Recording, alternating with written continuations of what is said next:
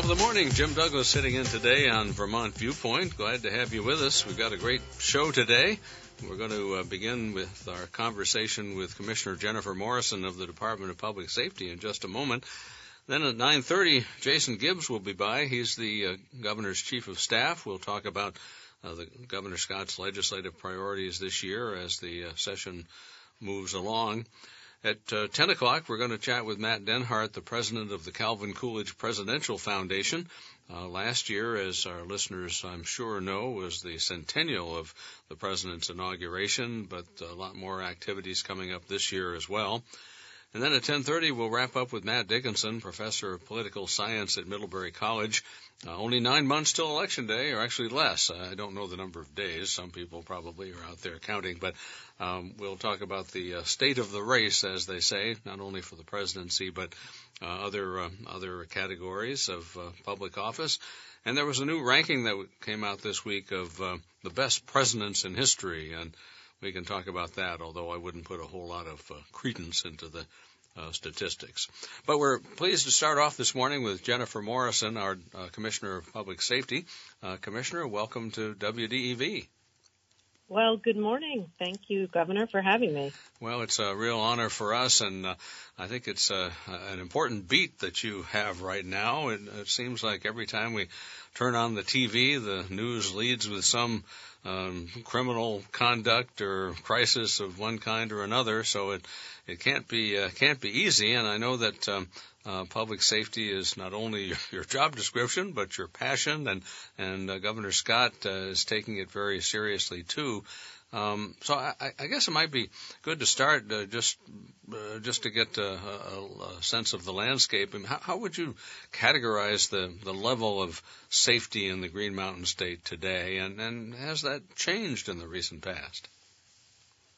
Wow, that's a loaded question, sir. I guess what I would like to say is that we can talk about data, we can talk about statistics, and there are those who are going to out of hand dismiss them and actively refute data that comes from trusted sources, including our own vetted data here in the state of Vermont.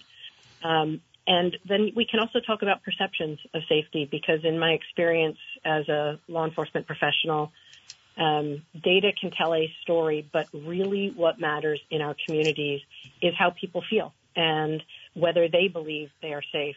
And toward that end, I would say that we are hearing from all over the state of Vermont that people do not feel safe in their downtowns and even in their neighborhoods and sometimes even in their homes, based on the rise in violent crime that is mostly associated with illicit drug trade. Well, no question. You've seen it from many vantage points. Commissioner Morrison was the acting chief in Burlington, the chief of the Colchester Police Department, and I certainly hear, as you do, Commissioner, about or from people who say, gosh, I don't want to go to downtown Burlington anymore. I've heard from businesses who say their employees don't feel comfortable, especially after dark in the winter. So I guess we do have some work to do, and I know that you and the governor have been not only thinking about it, but acting on this, and Governor Scott announced a 10-point plan to attack the problem of violent crime. So tell us about that.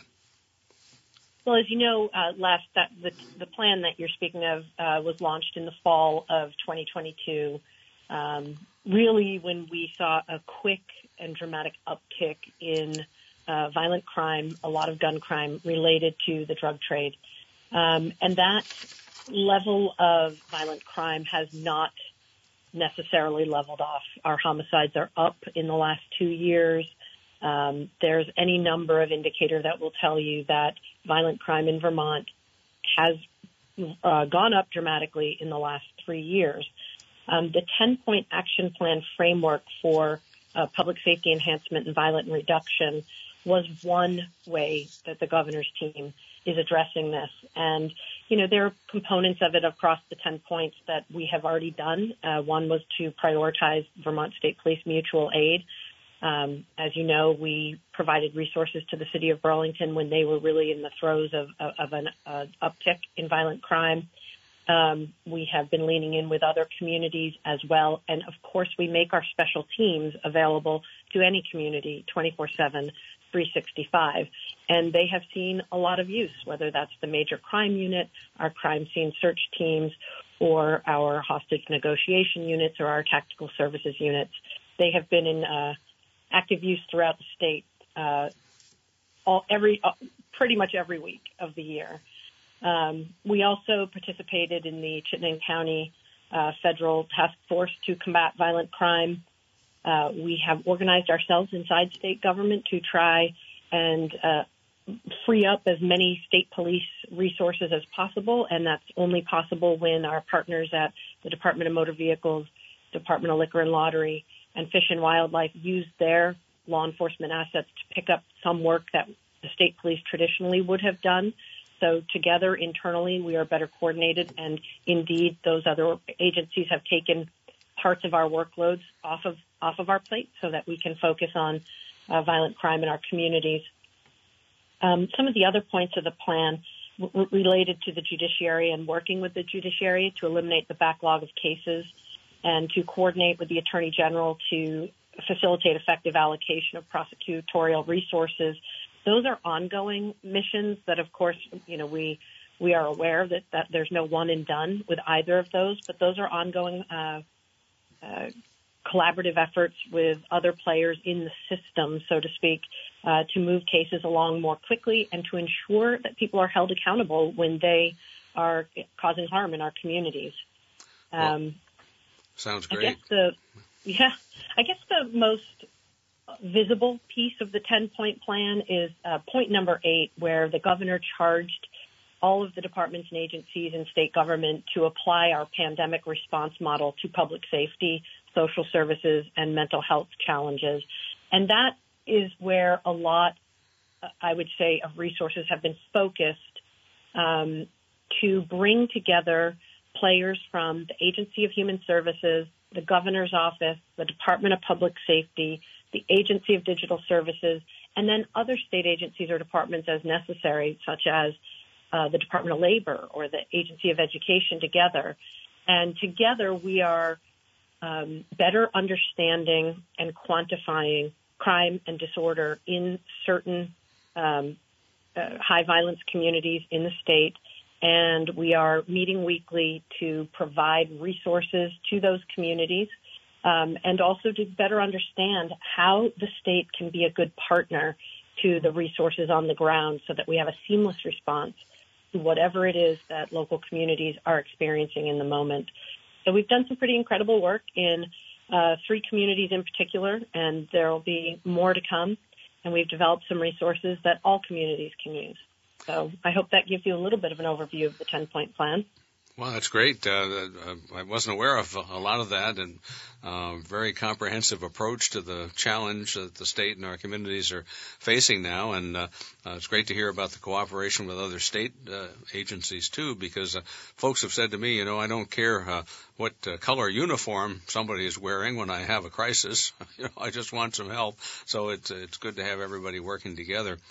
We're chatting with Jennifer Morrison, our Commissioner of Public Safety, and I wanted to ask you about the resources in particular, because you've got a lot of specialization in the state police, working with other agencies, but we see this defunding the police in Burlington, and sometimes it's not easy to recruit people into law enforcement. There's a time frame to get them trained and up and going. I mean, what's the status of the workforce in public safety in Vermont now?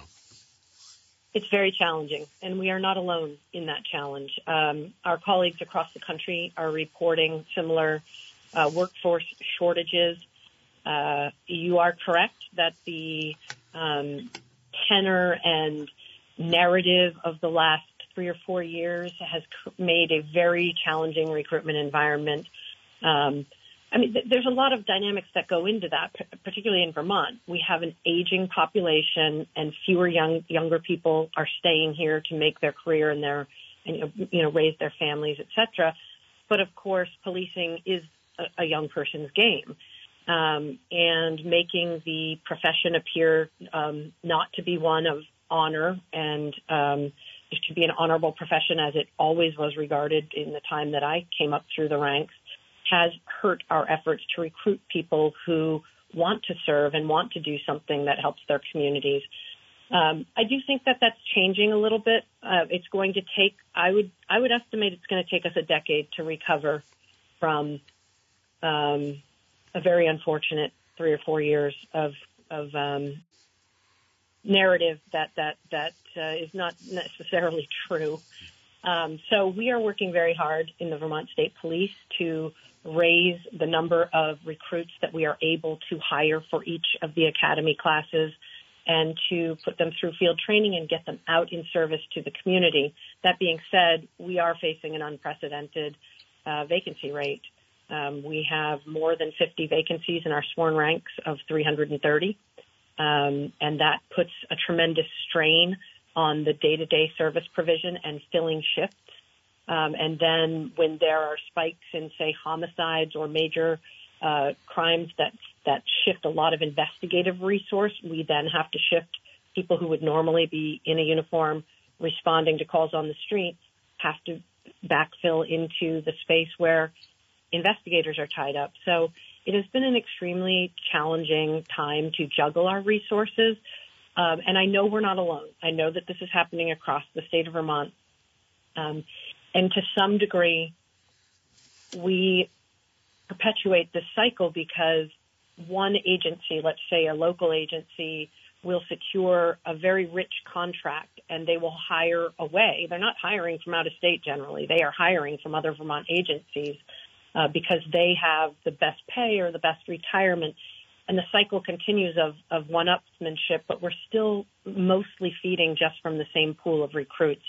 So what we really need to focus on as a country is raising the profile of this profession, making it meaningful and impactful to serve your community, if not for an entire career, for a period of time, perhaps 3 to 6 to 7 years, so that we can really have a broader pool to pull from, because we just don't have it in Vermont to fill all the positions that are vacant. Well, it's challenging in any time, even in so-called normal times, but as you explained, especially now because of the particular challenges that we're facing. So best of luck with that. We're chatting with Commissioner of Public Safety Jennifer Morrison. You mentioned drugs earlier, and I think we need to focus on that for just a minute because that does seem to drive a lot of the criminal activity we're seeing. We hear that some drugs out there are more potent than they used to be, more dangerous. How would you characterize the drug problem in the Green Mountain State? It's massive, and we have to talk honestly and openly about this. We have to keep the focus where it should be, which is on people and communities. And clearly what we have been doing about drug addiction is not working, so we must do better. In the past 4 to 5 years, Vermont is getting less safe. More Vermonters are dying from drug use, and our public spaces and downtowns are suffering, as you mentioned earlier, Governor. So we have to focus in a different way, and I think that means in a more diversified way. We have leaned in heavily to harm reduction strategies for 10 years now, and be clear, harm reduction is a vital part of this solution. We cannot go without it. But what harm reduction strategies don't do is it does not reduce the size of the addicted population. And candidly, I think we need to really focus on reducing demand in our communities, because there will be an endless supply of profiteers coming in from out of state, and indeed they are fueled by out-of-country cartels, organized criminal enterprises that are pumping drugs into our communities because it's extremely profitable to come to little old Vermont to sling your dope. And that supply chain will never, we cannot arrest our way out of it. It is whack-a-mole. We can arrest 1, 2, 5 dealers, and there will be 10 behind them. We must reduce demand. And to some degree, that requires greater accountability for people who engage in behaviors, whether or not that is fueled by drug addiction or something else. People who engage in behaviors that harm our communities, that create repeat offenses and leaving other community members feeling unsafe and vulnerable. We have to start dealing with those people in a credible manner. We have a lack of credibility in our reputation right now. We are regarded up and down the East Coast as being soft on crime, as being unwilling to incarcerate people, and absolutely being unwilling to incarcerate young people who are very experienced criminals by the age of 17, 18, 19 years old, and are part of organized gang activity that are here to sell drugs in our communities. And when we do take them into custody, the best we can generally do is give them an invitation to appear in court months later and send them back to their source city, where they are frequently well known to law enforcement in those communities. So we have to work on accountability at every level of the system, at those high-level drug profiteers who are preying on our vulnerable citizens. And we also need to hold accountable those lower-level repeat offenders who are creating a sense of lack of safety in our communities. So we have proposed 6 areas to improve criminal pretrial release procedures during the course of this session. I don't know how much of the nitty-gritty you want to go into, but the governor and my team take very seriously this issue of having greater accountability and losing the reputation of being soft on crime. You did mention, Governor, the types of drugs that are in our system, and I'm looking at some statistics from the Vermont Forensic Laboratory, which, of course, is one of the divisions of the Department of Public Safety. And in 2015, 100% of baggies that were tested in our lab contained heroin, and only 8.5% contained fentanyl. That was in 2015. By 2018, it was 100% had heroin and 43% had fentanyl. And by 2022, only 44% of those baggies had any heroin and 100% contained fentanyl. So just right there, you can draw the through line that fentanyl has become the dominant drug, and it is frequently now being mixed with drugs such as xylazine, which in 2021 we only saw 12.5% of baggies containing xylazine. And in 2023, that was up to 56% of heroin and fentanyl cases also included xylazine. So the drug market and synthetic opioids is an ever-changing landscape, and we need our laws to evolve with them. And I'd be happy to say more about that if that's of interest. Well, very sobering, Jen, to be sure. You certainly got your work cut out for you, and we're delighted that you're on the job. Well, I can't say that our discussion's been uplifting, Jen, with all the challenges out there, but let me ask you about a different aspect of what we were just discussing about the challenges that you and your colleagues are facing. It seems like we often see on the TV people complaining about one item to which you referred, the jails are too full with people who shouldn't be there, and then we've got complaints about bias, policing of one kind or another, stereotyping potential arrestees. I mean, that's part of this whole scene, I guess, isn't it, where we're just not taking public safety seriously enough in terms of holding people accountable. Oh, geez. God, I thought you liked me. That's a loaded question. So I think that there's 2 separate issues here. There's one, which is the issue of real or perceived bias in policing. And I think that in the last 10 to 15 years, law enforcement has leaned in heavily to this conversation, and we are far more well-trained and equipped to ensure that bias does not find its way into our key decision points. Is that going to be a perfect outcome? No, of course it's not. We're human, and as long as we employ humans, there will be mistakes, and there will be biases that do bleed through into decision points or actions. But generally speaking, we are light years ahead of where we were 10 or 15 years ago on the topic of fair and impartial policing and understanding how implicit biases work and ensuring that they don't find their way into the decision stream. There is it's difficult to talk about the rise of homicides related to the illicit drug trade without touching the topic of race, because many of the people who we find either arrested or harmed, more importantly harmed by the violence around the drug trade, do tend to be people of color. So that is not to say that local Vermonters are not a huge part of this puzzle. They are. But if you look at victimization studies and break it down by race, there's more people of color being harmed by violent crime related to drugs. And likewise, there's a higher percentage of people being arrested for crimes related to the drug trade that are of color than the percentage that are represented in the Vermont population. So it's hard to have a conversation around these without talking about race, and yet I'm not sure our communities are yet in a space where we can have honest conversations about race that don't devolve into blaming, finger pointing, and become very divisive. And I think that's a sad reflection on where we are. We're not quite in a space. Again, there was a time where we were able to have those conversations, at least in my experience in policing in Burlington for 23 and a half years and in Colchester. And I hope that day comes again where we can all come around the table and have candid conversations about some of these really difficult topics that are key to public safety. Well, I certainly hope so, too. And for the record, I do like you, and I was thrilled when Governor Scott picked you for the job.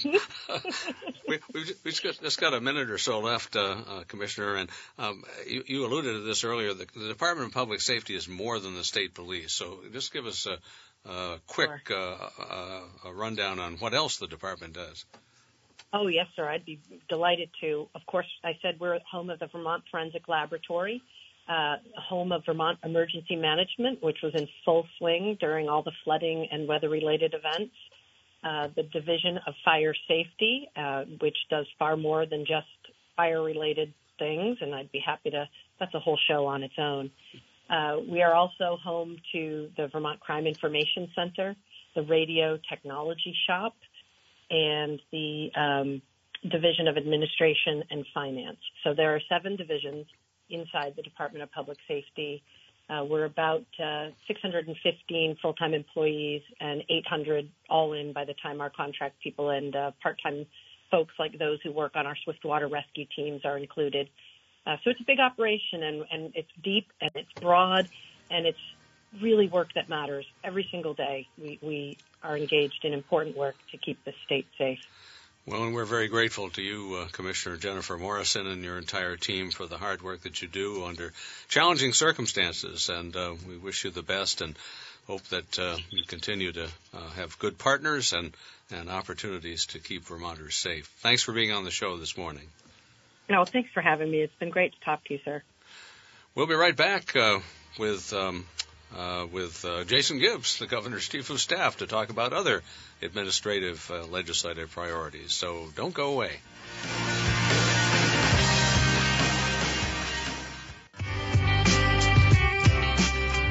Welcome back. Jim Douglas on Vermont Viewpoint today. We had a great conversation with Jennifer Morrison, the Commissioner of Public Safety. I say a great conversation. It was certainly sobering in many respects because of all the challenges that the state is facing in that area. But an important conversation. So we're grateful for her time. We're going to be chatting with Jason Gibbs, the Governor's Chief of Staff, during this half hour. And coming up at 10 o'clock, Matt Denhart, the president of the Coolidge Foundation, will be here. And during that half hour, we're going to have the WDEV premiere of a new song that features President Coolidge. Well, the president is not going to be on the song, but we're going to talk about him in the song. And then at 10:30, Matt Dickinson, professor of political science, will join us to talk about the election cycle into which we are engaged already at this point, and we'll see what he has to say about the next 9 months. But Jason Gibbs, Governor Scott's Chief of Staff, thank you so much for joining us this morning. Well, good morning, Governor. It's great to be with you. Well, a lot we could talk about. Obviously, the governor's laid out about a lot of legislative priorities, as he often does. We had a chance to chat with Commissioner Morrison about the Public Safety Enhancement Team, part of the governor's 10-point plan for reducing violent crime. She offered a lot of detail on that, and best of luck as you pursue that priority. But there are plenty of others, and a couple of them come to mind, and maybe we should start with housing, Jason, because that seems to be on everybody's thoughts these days as we try to find places for people to live, both those who are in our state now and those whom we hope to attract here in order to grow our workforce. So give us a sense of the state of housing in Vermont and what we ought to be doing now. Well, I think as all Vermonters recognize, housing is a major challenge. It's an issue that you flagged when you were in office and we worked on.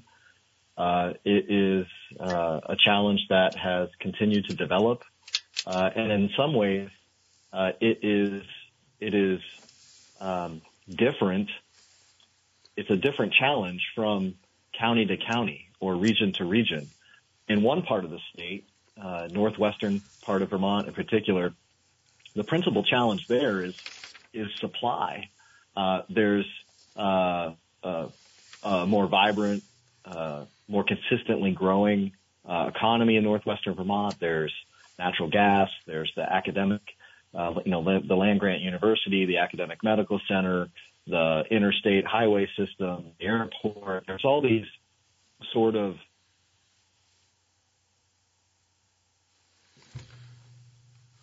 the rest of the state, largely through policy decisions, has been denied many of those types of traditional tools. And as a result, as the global economy has shifted, we've experienced workforce and demographic atrophy, contracting workforces. We see that reflected in the condition of formerly vibrant working class neighborhoods.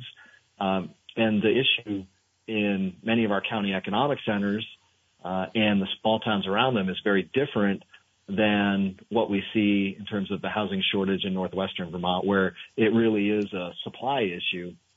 In many other parts of Vermont, you're seeing the demographics sort of come home to roost, and the challenge that we face in housing is one of atrophy. So the governor's proposal is split into, I'm oversimplifying here, but into two parts to recognize this. One is one set of proposals to jumpstart unit development and generation in places where supply is the principal concern, and another set of tools to jumpstart reinvestment in working class neighborhoods in communities like St. Johnsbury and Springfield and Rutland and Bennington and Brattleboro, where there are a lot of neighborhoods with a lot of homes that are either underutilized or in disrepair, that if we can get more working class people to return to these neighborhoods, we can revitalize the communities, we can fill jobs, we can generate more tax revenue organically, we can put more kids back in our schools. And so that's the focus of our housing package, and we're hopeful that we're going to get some significant progress. As Governor Scott said when he laid these out, if nothing really changes, then nothing's really going to change. So we're going to have to get serious about reducing or eliminating the barriers to housing generation and to housing reinvestment that have been built up over the last 40 years or so. We're chatting with Jason Gibbs, the governor's chief of staff, and one of those barriers that we hear a lot of discussion about is the permitting process, specifically Act 250. What are the governor's thoughts on reforming it, and where do they stand? Yeah, so again, a full suite of proposals to reduce those barriers while maintaining the integrity of our environmental protections, to make it faster and therefore less expensive to site and build homes in the areas where we want them most.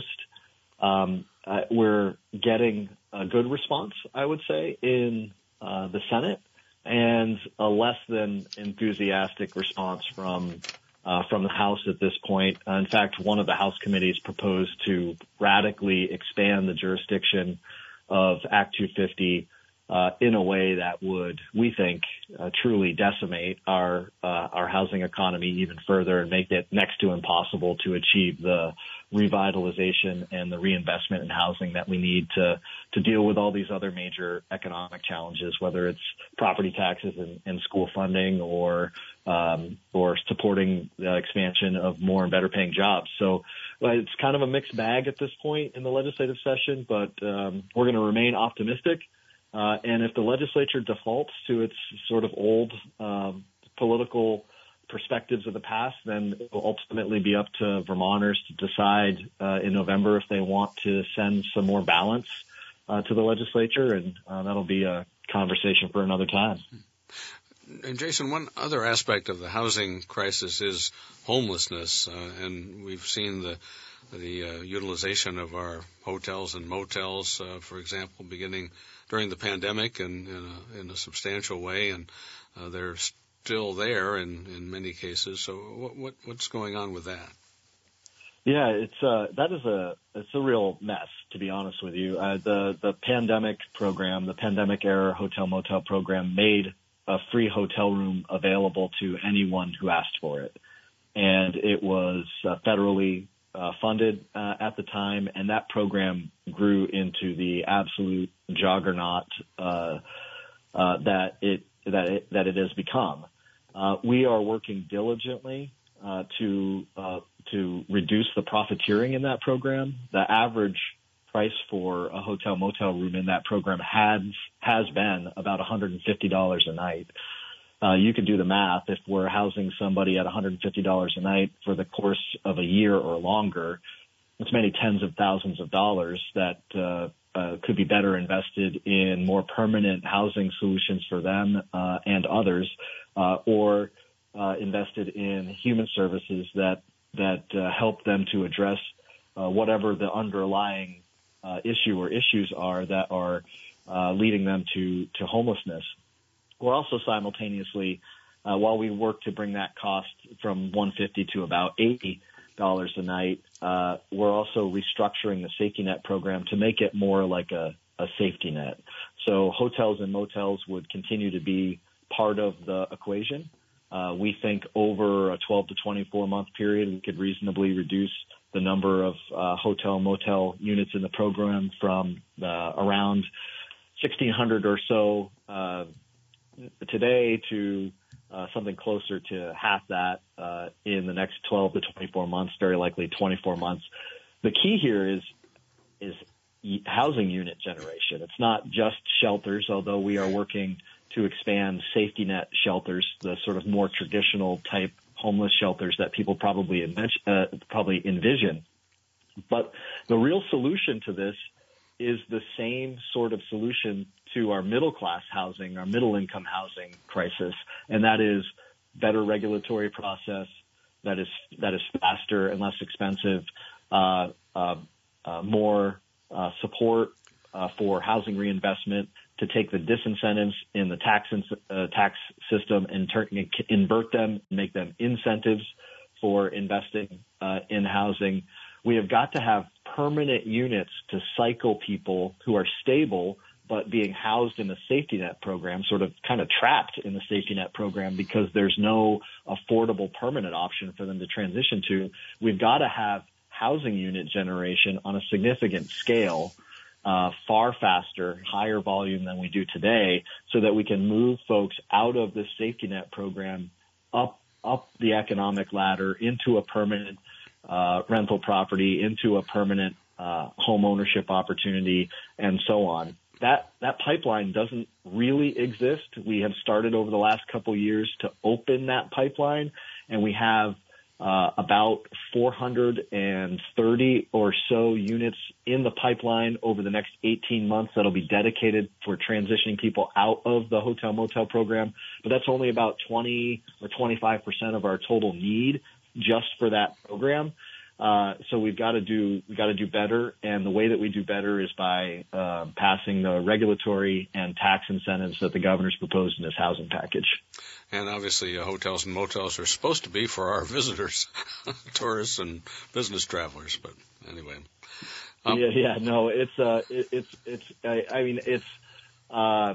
at some point during the pandemic, the sort of whatever the rate was whatever the federal government paid. That deal has persisted as the program has become state funded. And at this point, we're looking at $150 a night as compared to the commercial market rate for these properties, and they are very clearly profiteering. So we have got to get the rates for these rooms down to a more reasonable and fair level for the owners, so that they're still profiting even above what they would make in the commercial hotel market. But we can no longer justify paying them so much more than they would otherwise earn, particularly because we're guaranteeing occupancy, and there's no sales cost, there's no marketing costs, there's very little housekeeping costs. There's all these operational costs of a hotel motel. They don't even pay lodging tax because most of our clients are there beyond the 30-day window. That makes it exempts them from the short-term lodging tax policy. So there's some restructuring on the financial side that has to happen. We're hopeful that our hotel motel owners are going to want to continue to be good community partners while we restructure the overall safety net program, and we'll do the best we can. Well, good luck with that. Jason, we've got a call. Lon from Colbyville is calling into the show. Go ahead, Lon. Yeah, well, speaking of that, the tail end of that I appreciate and everything. My thought is I grew up here. I'm 55 years old. I grew up next to Shaw's, Waterbury. Where Shaw's in Waterbury is now what people call Waterbury. It's actually Colbyville.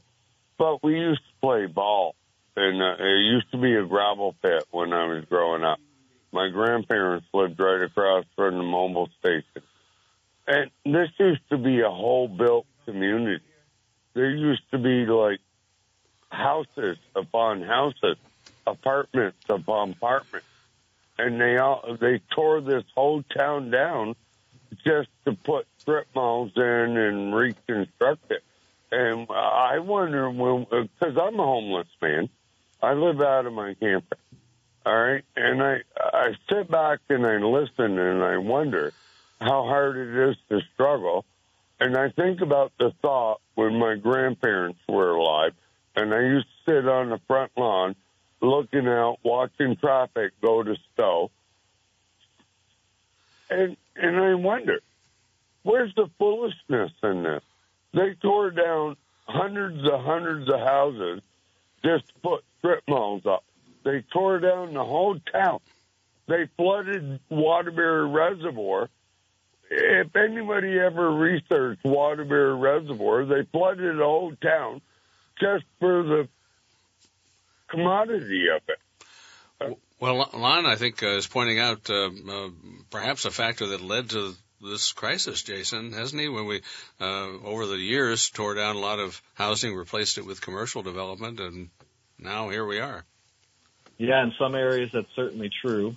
As you recall, Governor, Act 250 was put into place at a point where land speculation was rising and was having a very negative effect on Vermonters and on the price of property, on the price of housing.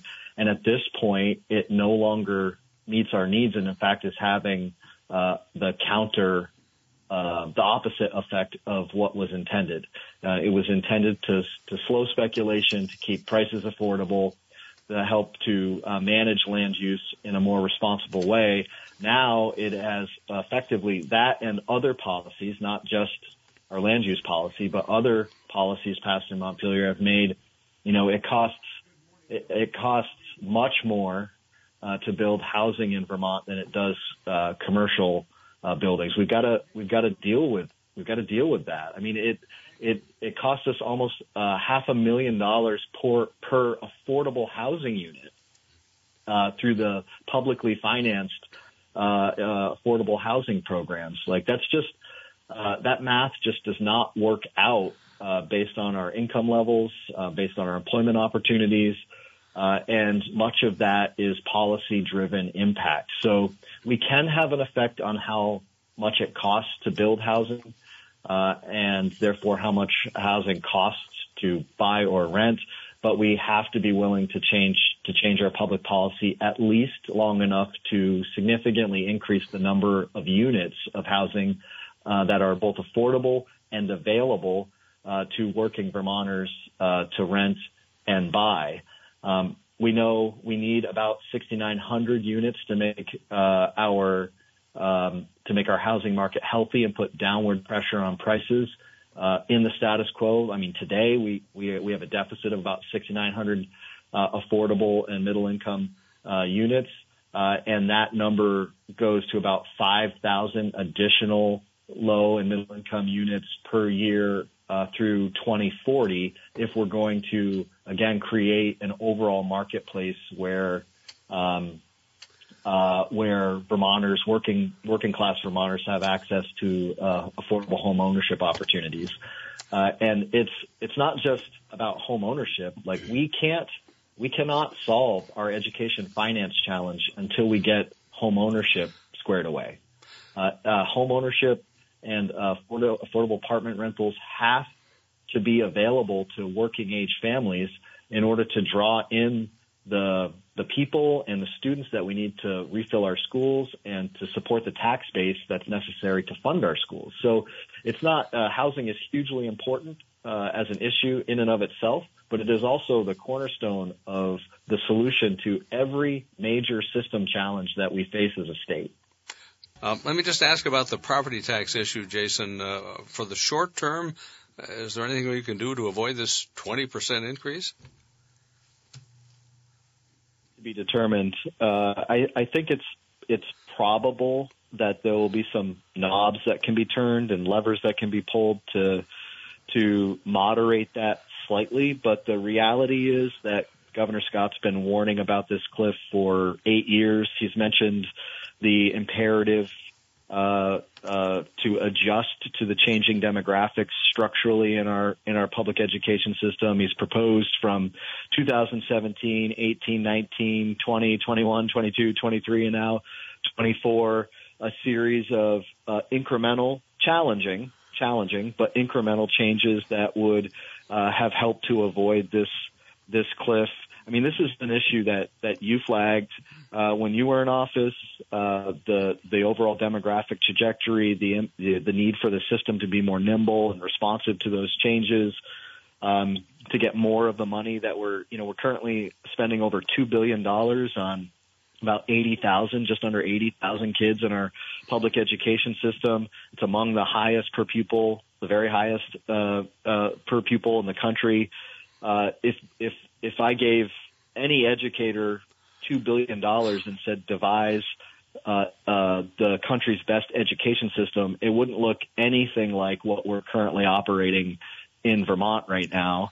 And we've got to come to grips with the reality of the situation and get more of the money that we are spending in education into the classrooms in the form of curricula and opportunity for students, as opposed to being trapped in a lot of underutilized and aging overhead.